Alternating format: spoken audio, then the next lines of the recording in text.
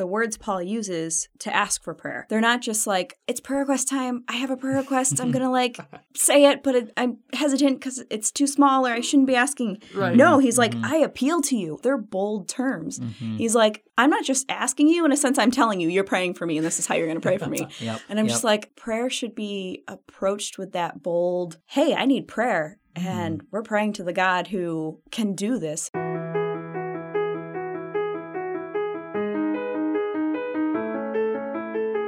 Thanks for listening to If That Makes Sense, the Family Life podcast about what life is like following Jesus. My name's Tim. I'm in Family Life's radio department. My name's Robbie in Family Life's performing arts department.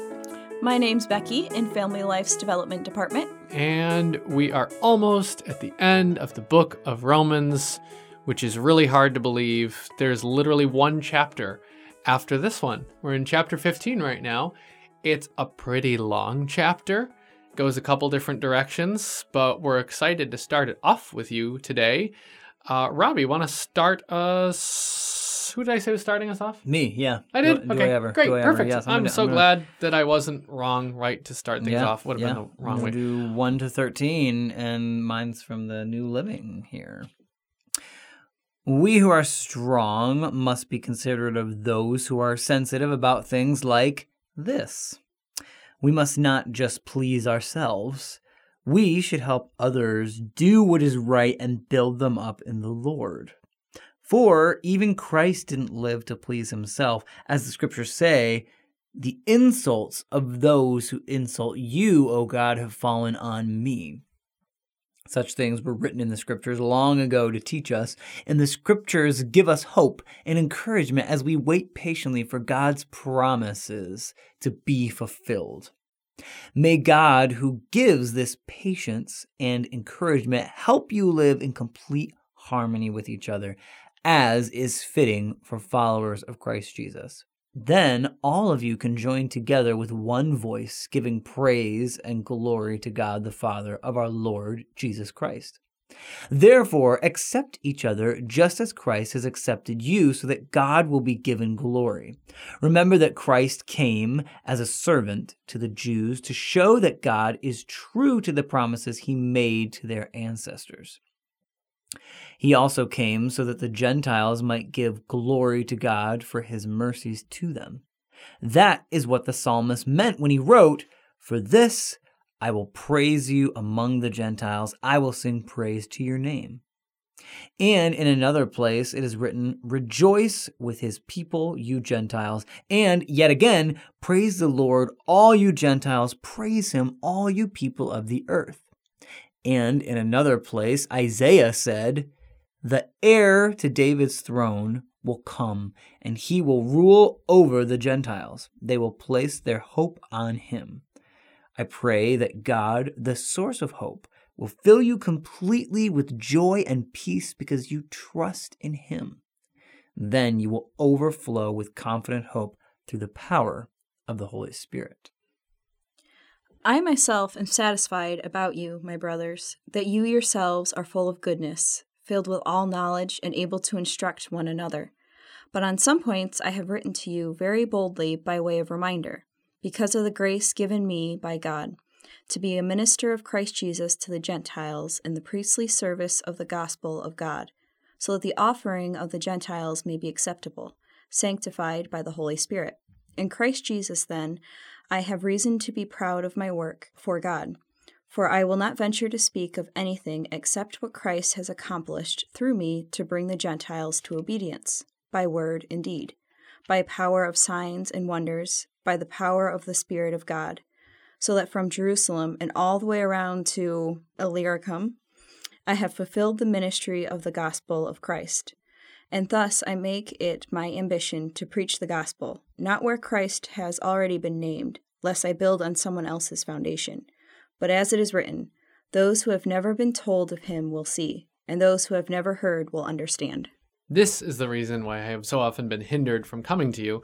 But now, since I no longer have any room for work in these regions, and since I have longed for many years to come to you, I hope to see you in passing as I go to Spain, and to be helped on my journey there by you, once I have enjoyed your company for a while. At present, however, I am going to Jerusalem, bringing aid to the saints. For Macedonia and Achaia have been pleased to make some contribution for the poor among the saints at Jerusalem. For they were pleased to do it, and indeed they owe it to them. For if the Gentiles have come to share in their spiritual blessings, they ought also to be of service to them in material blessings. When, therefore, I have completed this and have delivered to them what has been collected, I will leave for Spain by way of you. I know that when I come to you, I will come in the fullness of the blessing of Christ. I appeal to you, brothers, by our Lord Jesus Christ and by the love of the Spirit, to strive together with me in your prayers to God on my behalf, that I may be delivered from the unbelievers in Judea, and that my service for Jerusalem may be acceptable to the saints, so that by God's will I may come to you with joy and be refreshed in your company. May the God of peace be with you all. Amen. I don't know about you guys, but one thing that struck me and that I had a little bit of difficulty is this particular chapter seems to be in so many different places at once. But then in verse 22, Paul starts talking about his plans and why he hasn't gone to Rome and when he's going to plan to go to Rome and what he's doing. And it hit me that this is a letter. And I so often forget that the scriptures are letters that were sent out to churches or to individuals. And yes, they're there for us to glean and to learn from, but that kind of helps at least me get a grasp around why he's a little bit here and then a little bit there. It's all good, but I'm like, oh, this is a letter, and this was how the main form of communication in their day when they couldn't physically be with somebody was to send them a nice long letter with all the information that they need to tell them because they haven't seen them in months. And even there in 23 and 24, he's talking about this journey and he's like, oh, and you can provide for my journey. It's just so interesting that he's just like, oh yes, and I need help and you can help me. And there can be kind of some weirdness in our circles of like, oh, asking for money's weird and this and that. Obviously you have to be careful with those things, but it just kind of struck me. And I remember last year we're working on putting together a festival for the church, and one of the members said, oh, I can't really be at a lot of these things and help, but I can give financially and let me do that for you. And so this year I was like, well, I should go back to this person and say, hey, you said this last year, does that? And he's like, oh yeah, just let me know how much you need. And so it's just this idea of, sometimes it's okay to be like, hey, we have a need. Can you provide for it? That was cool. Yeah. And it shows how real it is. Like the fact that it's a letter, the fact that he's got to ask for, like, basically he's doing fundraising. Need some gas money. Right. Like he really is. And he's also like, probably like giving them warning so they know who's going to put Paul up when he gets here. Right. Yeah. Like we'll see more of this in the next chapter, but like this is a really it's a real guy making real travels with real needs. Actually needs funds for financing this ministry journey that he's doing. It's like, wow, that's amazing. Yeah. These are real people. Yep. God using real people all along. And I, even though we're hanging out at the end of the chapter here, I did want to say another thing, a point that came up earlier while we were talking about this. He's a real guy. He has a prayer request. Yeah. Right, and right there at the end, verses 30 to 33, and he's saying, I urge you in the name of Jesus to pray for me, and do this because of your love for me, given to you by the Holy Spirit, which is interesting. Pray that I will be, and he asks for all these things, and it just struck me too the fact that you think of Paul, and it's like, oh, but he was so close to the time of Jesus being on earth, and he had that crazy cool moment where like he was blinded and heard Jesus be like, why are you persecuting me? And so I sometimes think like, oh, those people didn't really need to pray because they were so closely associated with God and Jesus that like, prayer is for us these days where we have to be like, oh Lord, you're so far away and we just want you to come near. But yet here you have him saying, pray, and I need that, and please do that, and it takes work to pray and effort, but please do it. And oh wow, well if it's good enough for him to need prayer and to be praying, then prayer is just as important now as then. And I think you touched on it a little bit, Robbie, too, with some of the words you used, but the words Paul uses to ask for prayer. I appeal to you and strive together. They're not just like, oh, it's prayer request time. I have a prayer request. I'm going to say it, but I'm hesitant because it's too small or I shouldn't be asking. Right. No, he's like, I appeal to you and strive. They're bold terms. He's like, I'm not just asking you. In a sense, I'm telling you, you're praying for me and this is how you're going to pray for me.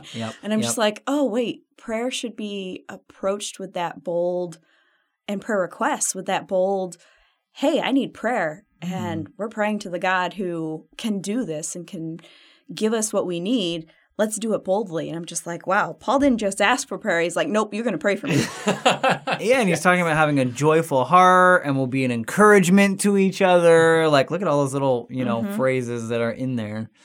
Peace. Yeah.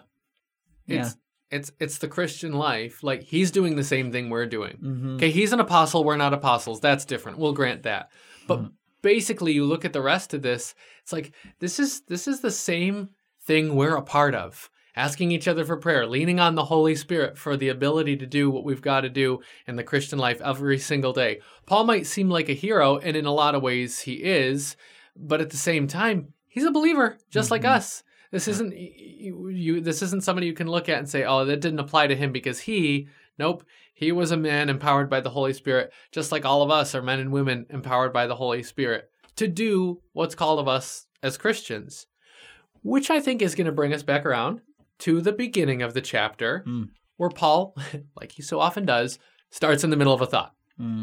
Okay, so we know that the chapter breaks in these books are put in later by people. They weren't originally inspired chapter breaks by God, so that's why sometimes you get cut off in the middle of a thought. The beginning of chapter 15, it's wrapping up chapter 14, but does a really good job of summarizing it. It's all about, I think we could say, it's all about how we live together in unity as Christians.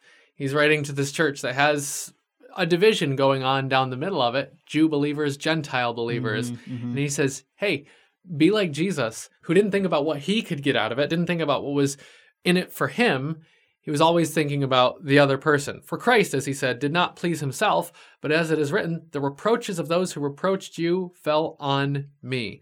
The obligations of the strong are to bear with the failings of the weak, he also says. It's not up to you to say, hey, get along with the program, be more like me. No, it's all of our responsibility to live alongside each other. I just love that way he kind of summarizes the Christian life in the beginning because, yeah, that's really what we're doing together. And it's only the power of the Holy Spirit that makes us able to do that whole thing.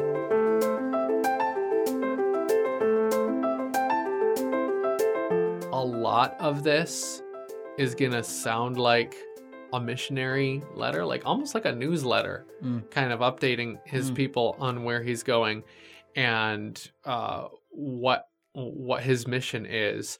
But there are a couple things he says along the way that I think are really encouraging for all of us, whether you've got evangelism on the mind as like your vocation or not. There's some really encouraging things. Like, Robbie, your version put it one way, but mine in in verse 13 says, right.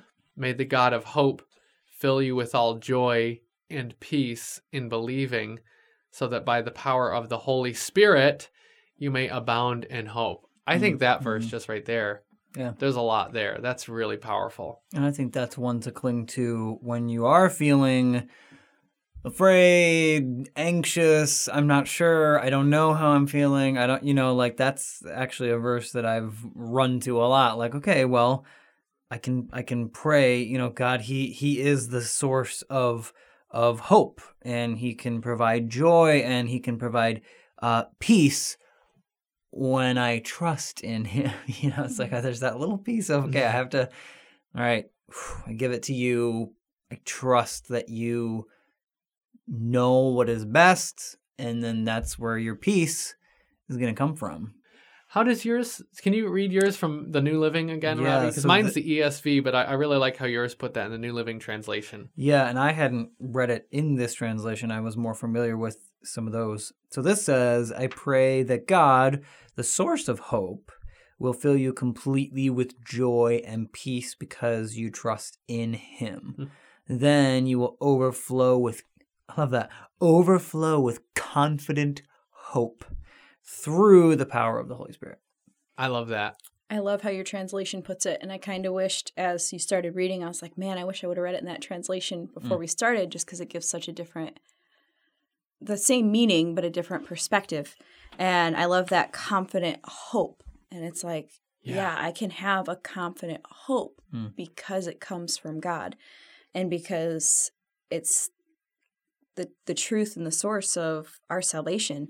And I mean, yeah, we just finished reading about the big thing they're going through of the Jews versus the Gentiles, but I feel like we can apply that to whatever big or small thing we're facing. It's not just, oh, well, the Jews and Gentiles kind of isn't a thing anymore.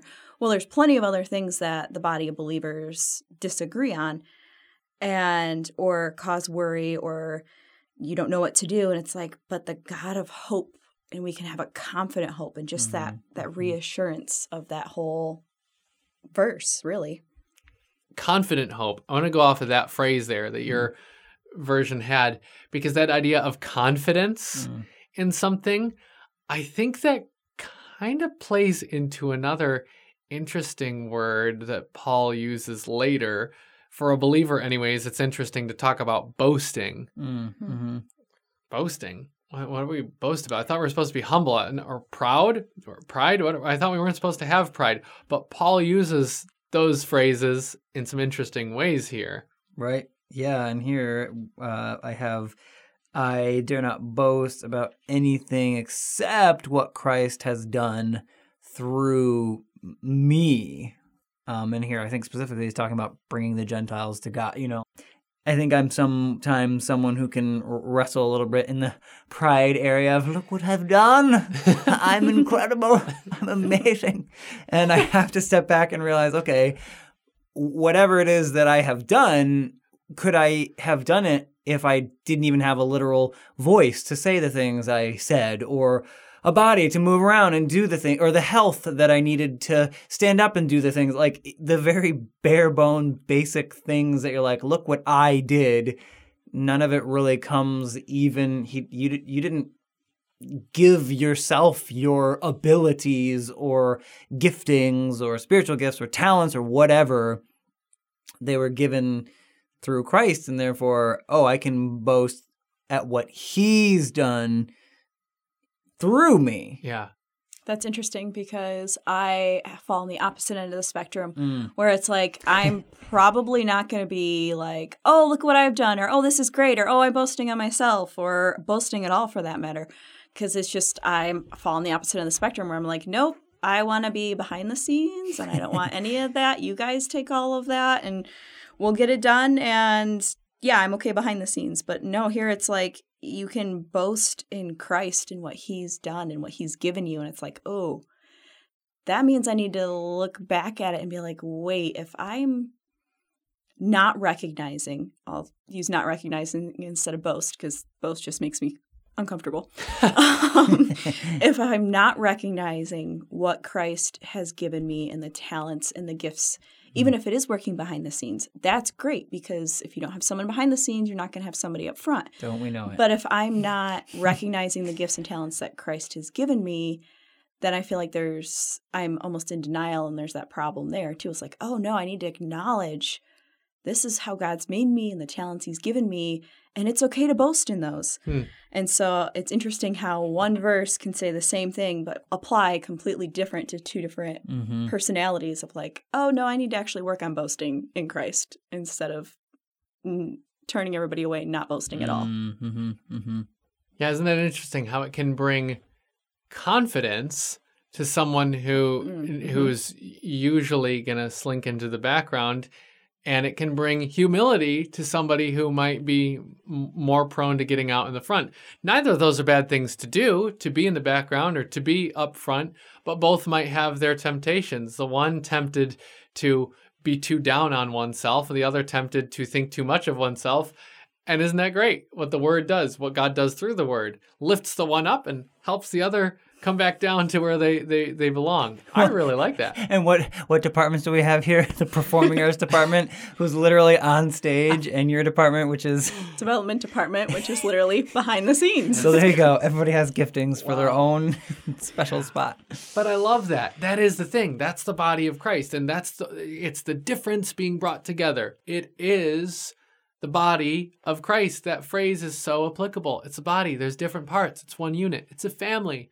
There's different members. It's one unit. It's a community, and we see that especially as he's wrapping up this chapter, because he really leans on these people. Like these are Paul's people. They are the community he leans on in the end, and you can just kind of see how much he is aware of that need for all of us as believers to be in church community, I think. And I love that you brought in the word community, because community is so vital and so important. And I just got thinking too, I would love to see some of the letters that Paul received from this church, because I got thinking about it. I'm like, letters aren't meant to be one way. So, and he's obviously heard from them, because throughout the chapter he says that he's satisfied about them and that what he's hearing about what they've learned and how they're growing. So it's like, okay, there's this two-way communication here. So I'm sure in the letters he had that sense of community, but he's also pointing out too that when he gets to be with them, what he's looking for encouragement, he's looking for help, whether that's financial or food or rest, and he's looking for refreshment. And it's just like, wow, the community is so much of God is so much bigger than just the people that we're sitting in the same room with or going to the same church with. We can communicate to people, with people in so many different ways. Here, Paul used letters. So I'm curious, like, what the letters that he received back contained. And I've never even thought about that. How that all played out. So that's one long text message right there. Right. Maybe it's an email. Maybe. It's like, oh, he replied all again. Oh, no, they didn't have that problem. But like, it does make you think when you put it that way, Becky.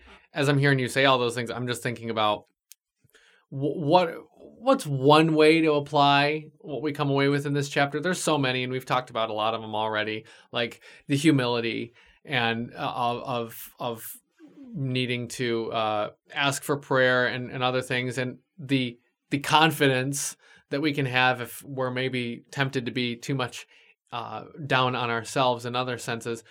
There's so many ways we can take what we're getting out of this chapter, but just one super practical one I'm thinking of right now is looking at your own church. Is there a sending missionary that your church has? A lot of churches do a ministry program or somebody they sponsor.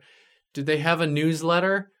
Is it maybe not the most exciting email you get? I don't know, but could you sign up for like just that simple thing? Just read the newsletters that your church's sending ministry partners have. And maybe your church doesn't have that. Maybe you're hearing that thinking, I don't know what you're talking about. Maybe your church doesn't have those things. But most churches do. And most ministry partners that churches support will send out letters to anybody who will read them. And they probably are just thinking, boy, this is really exciting. This is what God is doing out here. But who back home is reading these things? What an encouragement that would be to read that and to know how you can pray for somebody who is out there on the front lines of ministry, just like Paul is asking, or as you said it, Becky, demanding, hey, pray for me. We're out here doing ministry. Pray for these needs. That's just one way I'm thinking after reading this chapter. That's good. That's really good. How we can practically be part of this big community that the Holy Spirit is still just as involved in today in bringing his kingdom about in this world we live in. I feel like in the world we live in today, the crazy people are always like, Jesus, come, Lord, come quickly, come now. And, it's one of those things where we just want him to come. And what's interesting here is in 20, he says his ambition is to preach the good news where the name of Christ has never been heard, rather than where a church has already been started by someone else. And I just read that and thought, we're wanting him to come back so quickly.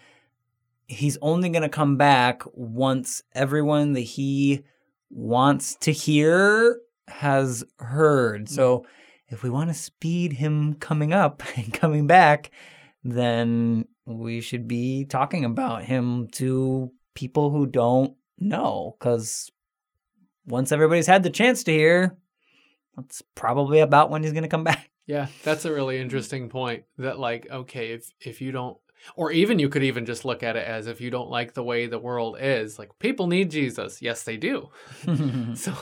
So how can more Jesus get out into the world? Yeah, more knowing about him. That's a good observation. Absolutely.